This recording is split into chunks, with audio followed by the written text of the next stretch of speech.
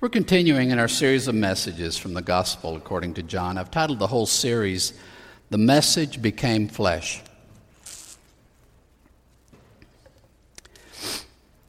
And looking at today's passage, I've wondered if you've ever pondered just how broken a human life can become. Now, we all know minor annoyances like having a bad hair day or having a coworker speak to us in a way we don't want them to, or getting into a stupid fight with our spouse or a child. But that's not what I'm talking about. Just how bad can it get in life? What does it look like when things are so bad we lose all hope? And where is God when we hit those moments? Today we're going to look at an encounter Jesus had with a man who was at the bottom of a deep, dark pit. And I think we're going to find that he looks for us even in moments like this. We're in John chapter 5, looking at verses 1 through the first half of verse 9. I've titled today's message, When Hope is Lost. Let's start reading verses 1 through 3. After these things, there was a feast of the Jews, and Jesus went up to Jerusalem. Now there is in Jerusalem at the sheep gate a pool called Bethzatha in Hebrew, with 5 roofed colonnades. In these were lying down a multitude of the sick, blind, crippled, paralyzed. John connects this story to the previous one in a somewhat vague way. After these things is all he says. He doesn't give any more detail than that. So it could be any point of time after the things he just talked about. This miraculous healing is when he was in Cana of Galilee of a royal official whose son in Capernaum was dying. After that, sometime, there's another feast of the Jews. So some amount of time must have passed because Jesus was just now getting back from Passover. Given the details of this story, it seems like it would have had to be a feast that happens in a warmer time of the year than Passover. So it probably isn't another Passover we're talking about here. But John never identifies the feast. That's not the significant aspect he wants to point out about this event. But at some point in the future, after the events we'd looked at last week, there's another feast of the Jews, and Jesus goes to Jerusalem for this feast. And we're told that in Jerusalem, at the sheep gate, there's a pool called Bethzatha. Now, most translations have there Bethesda. There's some confusion in the manuscripts as to the spelling of this pool. Some people like Bethesda because they can assign a meaning to the Hebrew there, and I forget if it's house of comfort, something like that. But the fact that John himself never assigns any importance to the name, apart from just telling us this is what they called it in Hebrew, I don't think we need to worry too much about the spelling of it. There is this pool. It's called Bethzatha. And it has 5 roofed colonnades. So from archaeological evidence, it seems that this was probably a pool that was actually 2 pools side by side. So you have a colonnade around the outer edge, that's 4, and then one going right down the middle that splits it into 2 pools. So that would be the 5 roofed colonnades around the pool. And in these colonnades surrounding the pool are lying down a multitude of people who are sick, blind, crippled, paralyzed. In the Greek there, the word I've translated paralyzed is dried, withered. And it's more generic than paralyzed. We think paralyzed that have something to do with the spinal column.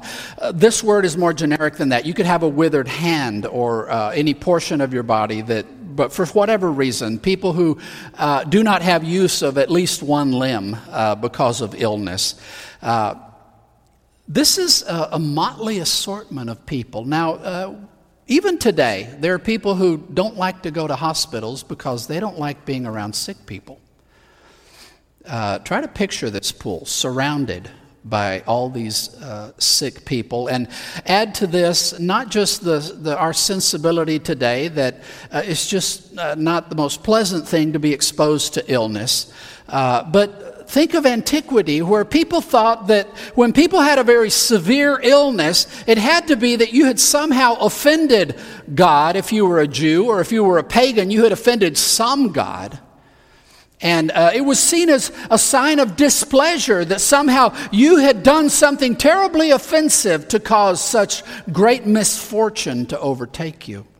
There was not a whole lot of sympathy for those who found themselves in this kind of a situation. And according to Jewish ritual, if you came into contact with these people, that would contaminate you ritually. You would become unclean and would need to go through purification rituals to become able to go to the temple, for example, and do things like that. So this is probably not the most popular pool in Jerusalem. This is a pool where people who are kind of outcasts, who are out on the outer fringes. This is not the kind of pool that the rabbis probably generally frequented.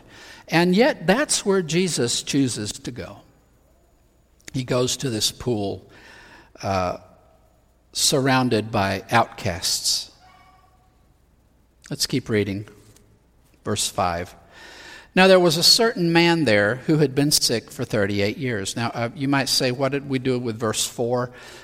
Verse 4 is not found in the most ancient manuscripts we have. So it apparently was something that was added a little bit later. Verse 4 basically adds an explanation of why the man wanted to get into the water after it was agitated or moved.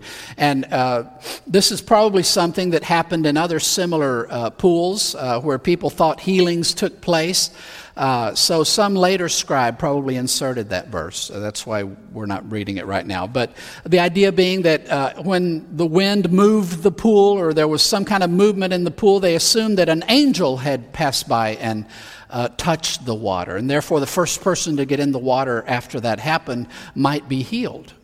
It's a somewhat superstitious approach, but you're talking about people who are desperate.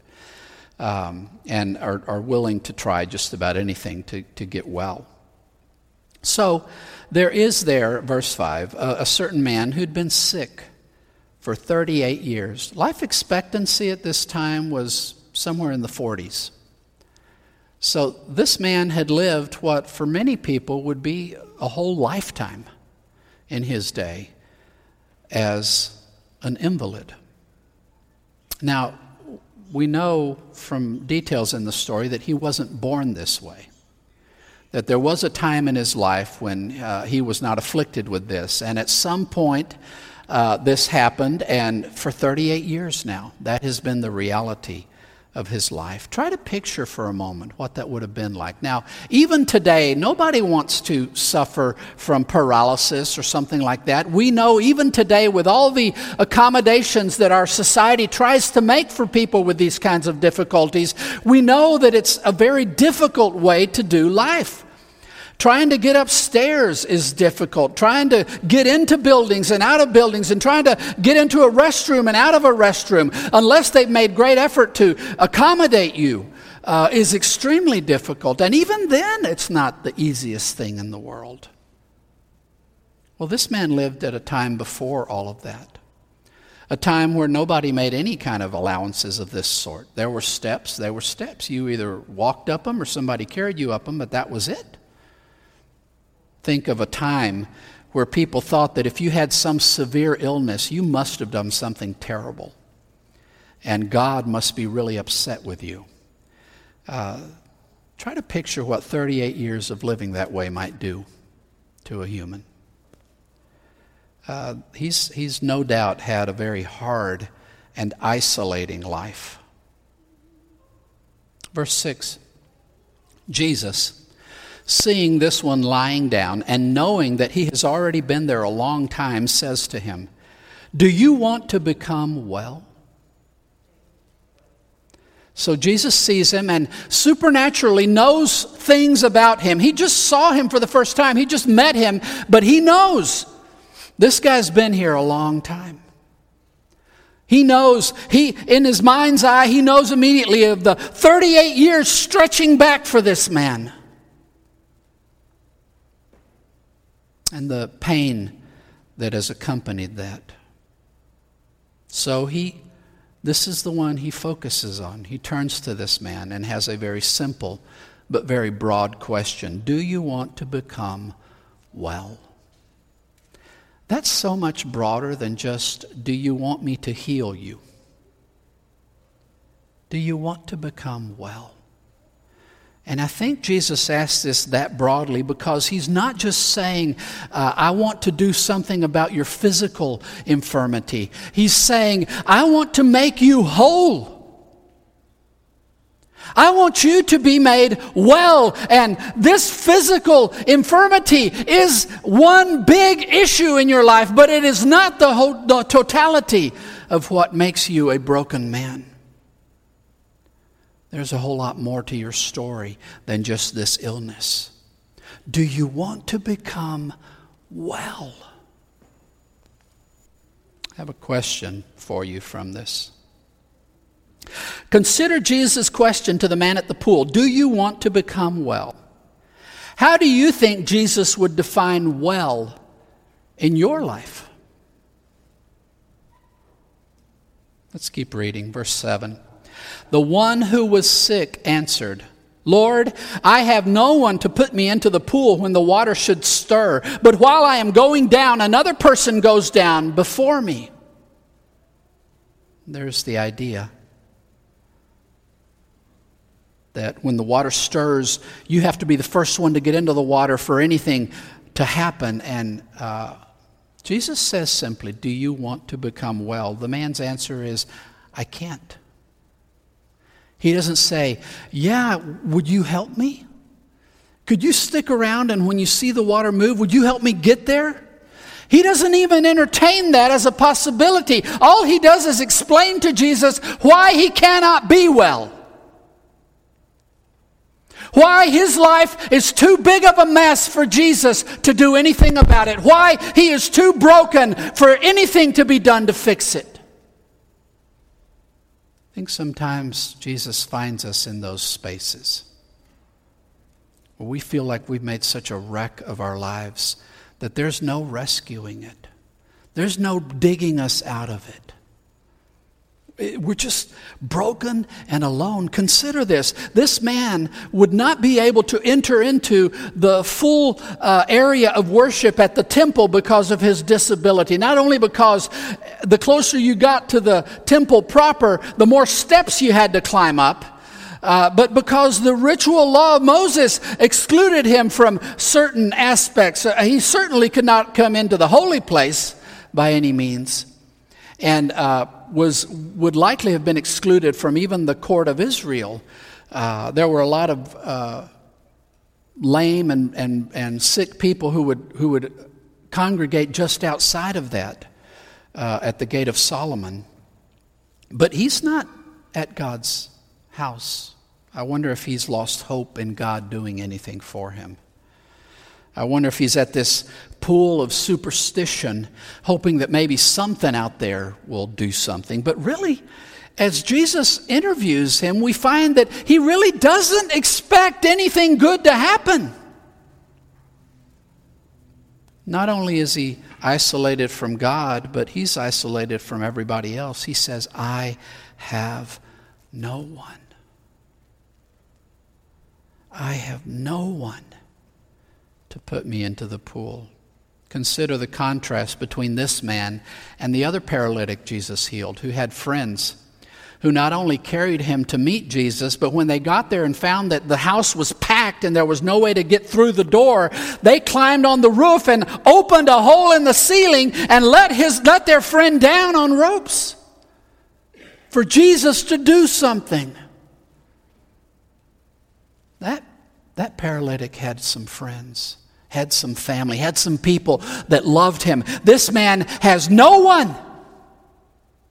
And whether it's because of his dour disposition or the whole circumstances that led to him falling into this, whatever the reasons are, nobody apparently wants to have anything to do with this man. He is utterly alone. So to Jesus' question, do you want to be well? His answer is, don't talk to me about impossibilities. I can't be well. I'm broken. I'm messed up. I'm beyond repair. I have a question from this. The man responded to Jesus with utter despair. He was alone and saw no way to be made well. Have you ever felt beyond help in your life? And let's finish verses 8 and the first half of 9. Jesus tells him, "Get up, take your cot, and walk." And immediately the man was healed, and he took up his cot and was walking. We're told in the Gospels that when Jesus was ministering in his hometown of Nazareth, because of the unbelief of the people in Nazareth, because of their hard hearts, Jesus was not able to do many mighty things in Nazareth. I think we read that and sometimes assume that Jesus is limited to act within the scope of our faith. That unless I put my faith in Jesus, he cannot do something spectacular in my life. I think that's mistaken. It is true that there are a lot of things that God chooses to reserve for response to us. There are some things Jesus says only come out with prayer. So there are some things God will only do in response to us speaking to him about them. And there are things that will not happen unless we reach out to God in faith. Salvation is probably the prime example that comes to mind. It is true that faith is our part of the relationship with God that opens us up to tremendous transforming activity of God in our lives. But it's a mistake to assume that we have to take the initiative, that my faith has to precede God's actions in my life. God is not limited by me. This man had no faith. He did not say, "Yes, Jesus, please help me." He said, "Jesus, nobody can help me." And Jesus helped him anyway. He healed him. He fixed one thing that was broken in his life.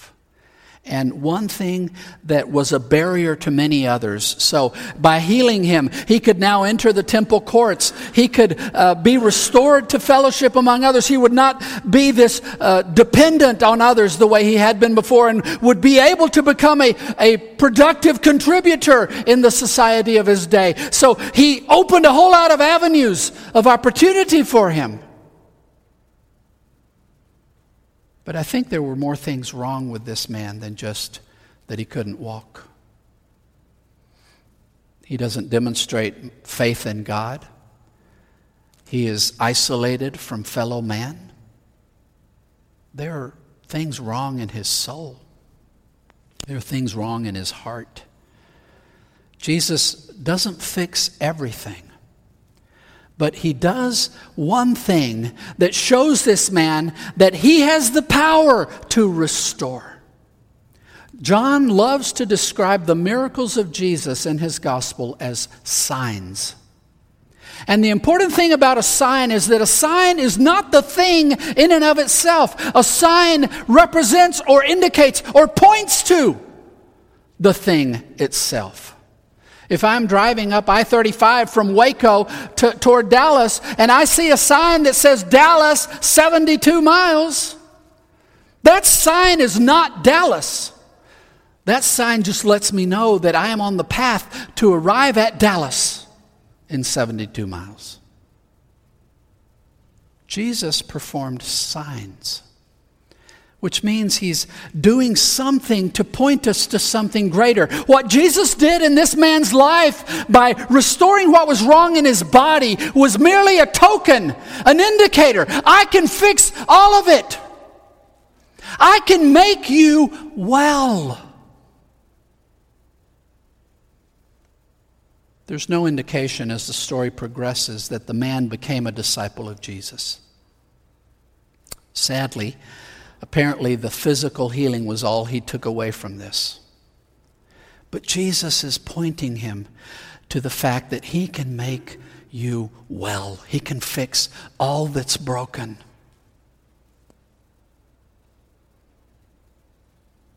I have a final question. Even though the man showed no faith at all, Jesus healed him. Why do you think he healed him without faith?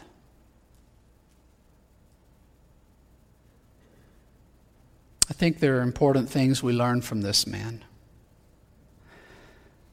When we hit the end of our own attempts to make life work, and we hit a dead end, and we hit bottom and find ourselves totally alienated and isolated from God and fellow man, when we're broken in body, mind, and soul, when we're alone in the world and powerless to change our condition, Jesus shows up and asks simply, do you want to become well? He gives us the gift of hope by extending the promise of redemption. Now, it's a whole lot more than what this man experienced. Jesus says, I will restore your broken relationship with the Father.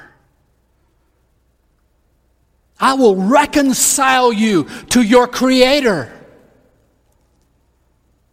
And in the process, I will begin the process of reconciling you to fellow man. I will bring an end to war in your heart and ultimately in your world.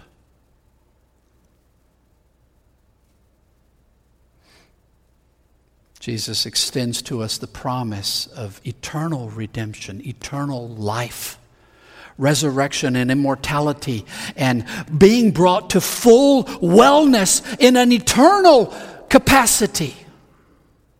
This is the hope he lays before us, this grand and glorious hope. The only question remaining for us is, are we going to receive it? Will we lay claim to it? Do we want to become well? Lord Jesus, we thank you so much for your love. Thank you that even when we have absolutely wrecked and ruined our lives, you don't turn from us in disgust. You don't say you brought this on yourself. You break in and extend to us the hope of promise. Extend to us the question, do you want to become well, God? Give us eyes of faith to see you, to turn to you, and to allow you to make us well. Grant us the trust to surrender our hearts and lives to your care.